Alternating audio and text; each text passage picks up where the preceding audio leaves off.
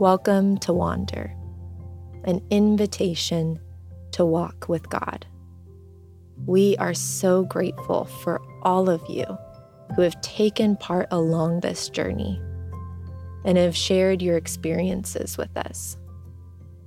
Our hope throughout has been that these episodes would provide a prompt for attentiveness, listening, observing, that you could continue to revisit or adapt as a part of your ongoing spiritual practice.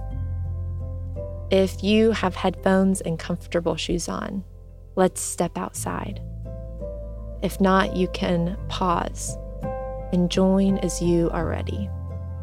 Or perhaps you might be choosing engaging with this time of connection in another way. There's no wrong way. If you're walking, let's get started. A reminder, as always, for your safety and for those around you. Be mindful of your surroundings and aware as you set about your path, settling into an easy pace, one which allows you to be present to your body and allows ample space to notice all that God might bring to your attention. There's no hurry. Rejoice in the gift of this time. The God who made you, who knows you, who loves you, is with you. Let's take a deep breath together. And then another.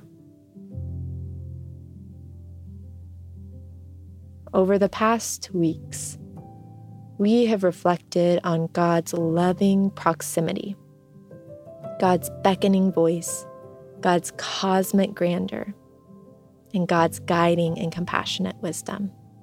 Today, we reflect upon God's extravagant graciousness. Gratitude may feel near to you in this moment, which is a gift in itself.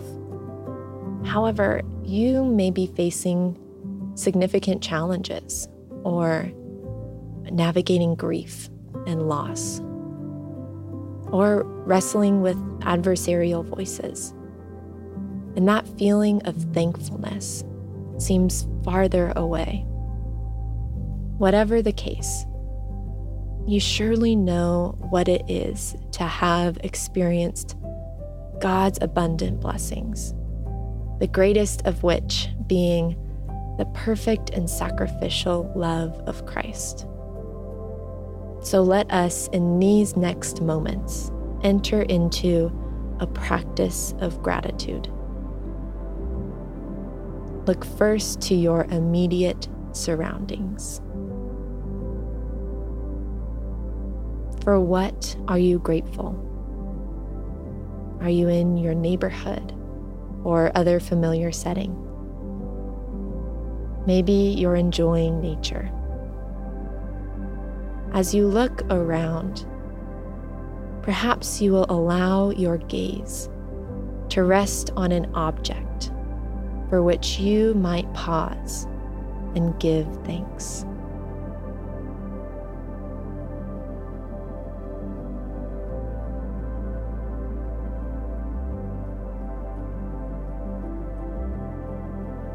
Continue walking. As you look back upon recent hours or days, is there a moment for which you are most grateful? Why this experience? Receive life from this moment again with God.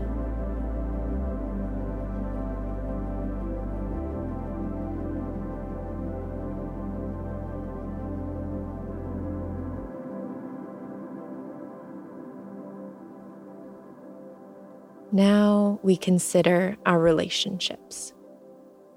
Ask God to bring to mind a person for whom you are grateful.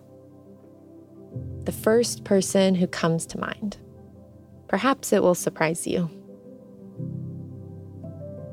Why this person?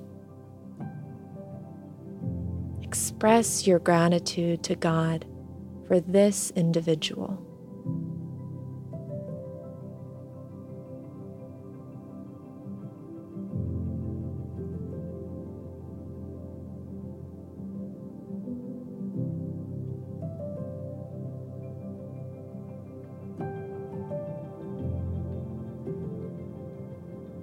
Somewhere, someone just may be thinking, quite possibly in this very moment, how grateful they are for you.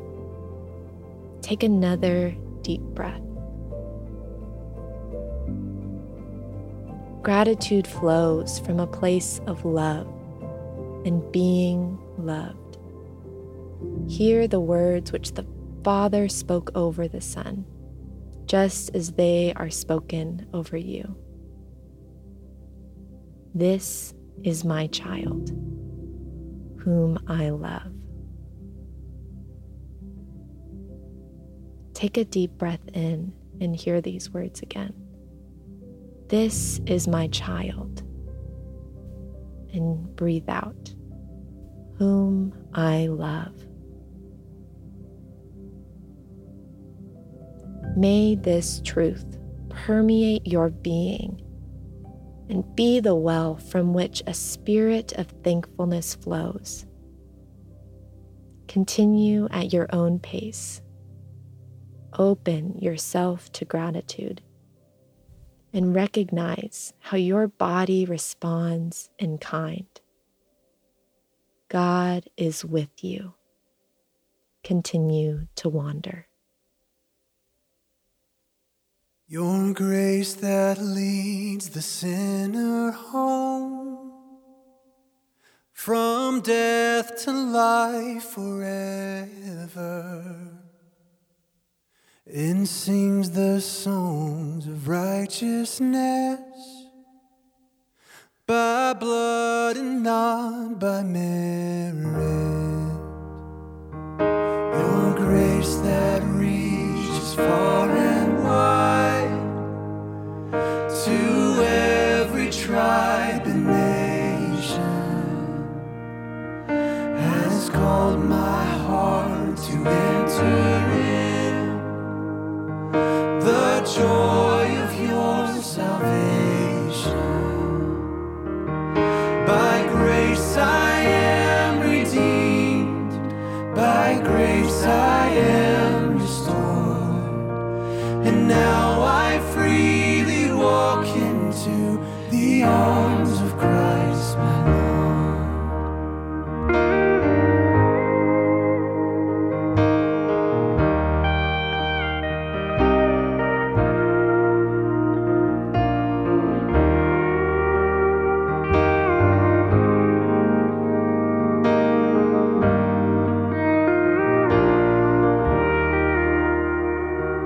Your grace that I cannot explain, not by my earthly wisdom. The Prince of Life without a stain was traded for the sinner. By grace I am redeemed, by grace I am restored, and now I freely walk into the arms of Christ my Lord. By grace I am redeemed, by grace I am restored, and now I freely walk into the arms of Christ my Lord.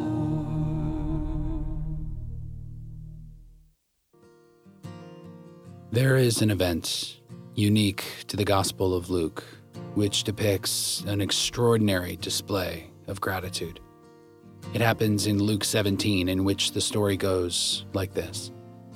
It says, on the way to Jerusalem, Jesus was walking through the region between Samaria and Galilee. As he entered a village, 10 lepers approached him. Keeping their distance, they called out, saying, Jesus, Master, have mercy on us."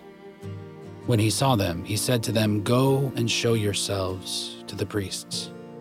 And as they went, they were made clean. Then one of them, when he saw that he was healed, turned back, praising God with a loud voice. He prostrated himself at Jesus' feet and thanked him. And he was a Samaritan. Then Jesus asked, "Were not 10 made clean? But the other 9, where are they? Was none of them found to return and give praise to God except this foreigner?" Then he said to him, "Get up and go on your way. Your faith has made you well." The group of lepers, suffering not only from the terrible physical affliction, but being shunned and cast out from society, they address Jesus from a distance, and with no contact, no touch, just a word, they are set on a miraculous course. But you hear this, right? That the healing doesn't come in the moment, in the directive itself. It comes in the act of faithful obedience. As they went, they were made clean. 9 of the 10 continue on their way, presumably elated, as their wounds are healed before their eyes, as sensation and strength returns to their limbs and their joints. Jesus has directed them to go before the priests, and they are probably bounding joyously, obediently to do so. He had made it possible for them to return not only to their restored bodies, but also their lost communities, their families, restored to worship at the temple. Can you blame them in their excitement for neglecting to turn back in gratitude? How often do we receive blessing without paying much mind to the God who provided it? But then we have the 10th. Not only a leper, but a Samaritan as well, doubly an outsider, who it seems is just wired differently. Humility, gratitude, and praise were his default posture. It was his innate response to this healing. Nowhere is it suggested that the 9 are any less cured, any less loved, any less saved. But the 10th is the only one who receives that word of blessing firsthand. No longer at a distance, but face to face, not merely made clean. "Beloved," he says, "you have been made well." I wonder if Jesus is trying to tell us that while simply walking in faith and obedience may indeed bring us to healing, so great is God's love. It's gratitude which captures our hearts and turns our eyes back to the very source of that gratitude. And when we turn, we may just find the countenance, the smile of God looking back at us. Let us not miss out. And so what blessing, healing, extravagant grace have you received, but which has gone without giving thanks? How might you do so in this very moment? Maybe you'll look toward the sky. Maybe you'll extend your open palms, or simply say the words aloud, wherever you are. Thank you. Thank you.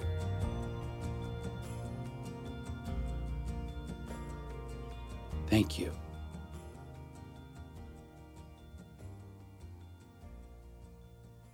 Thank you.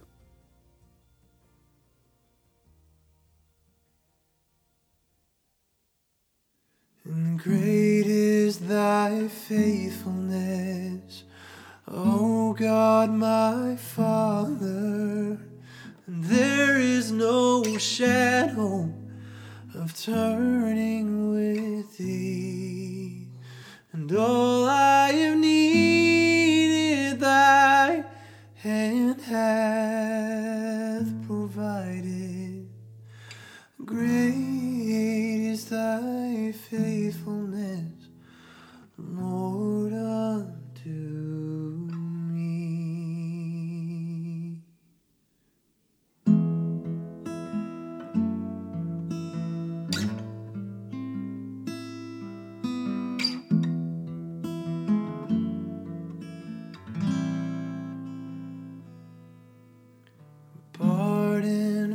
a sinner, peace that endureth, thy own dear pleasures to cheer and to guide, strength for today and bright hope for tomorrow, blessings all mine with 10,000 beside.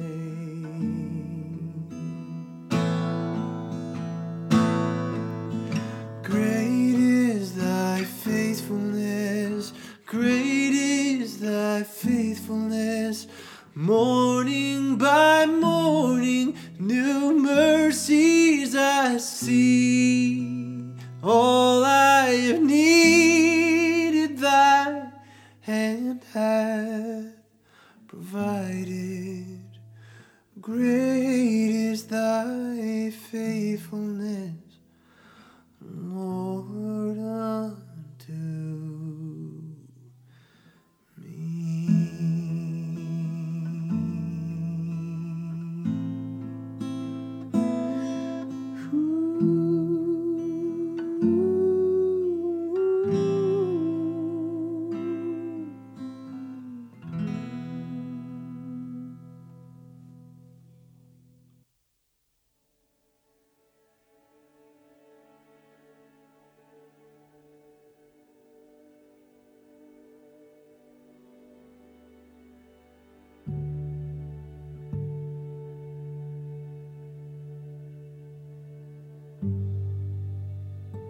In his book, God Walk, Moving at the Speed of Your Soul, Mark Buchanan writes this, that there's no way forward, no way home, but the long way.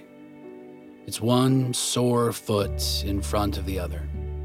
It's beating sun, pounding rain, and howling wind, and the going is slow. It all comes by walking. Our hope, faith, love, none of these things is made in a rush. All of these come slowly, at about 3 miles an hour. God's speed. But then one day, you'll realize that you're close to home. You smell it at first, the meat roasting, the bread baking, the hypnotic aroma of pies in the oven, and then you hear it, the music, the laughter. And then you see it. The road bends down toward the house, the big tree, bigger than you remember. In the front yard is full leaf and heavy with fruit. And then you see him. Your father, he's puttering around in the garden, planting something. He turns. He shades his eyes against the wide lights. He yells and he starts running. You had no idea his arms opened that wide. You had no idea he could run that fast. Your mother hears and comes out the door and starts running too, and your sisters and your brothers, even the older one, all running. Now you too are light on your feet, running now, running home. But the going was slow, and it came by walking. We leave you now to finish the remainder of your walk, wherever you may be headed, whatever the road home today. Try not to quickly launch back into whatever issues or responsibilities may be eager to press upon your attention, your time, your energy. Remain in this moment, even if for just a little bit longer. Dwell, abide with God. Perhaps you'll remove your headphones and listen to the sounds of your surroundings.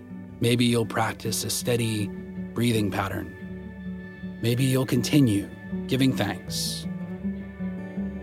Maybe you'll just walk, which, as always, is enough.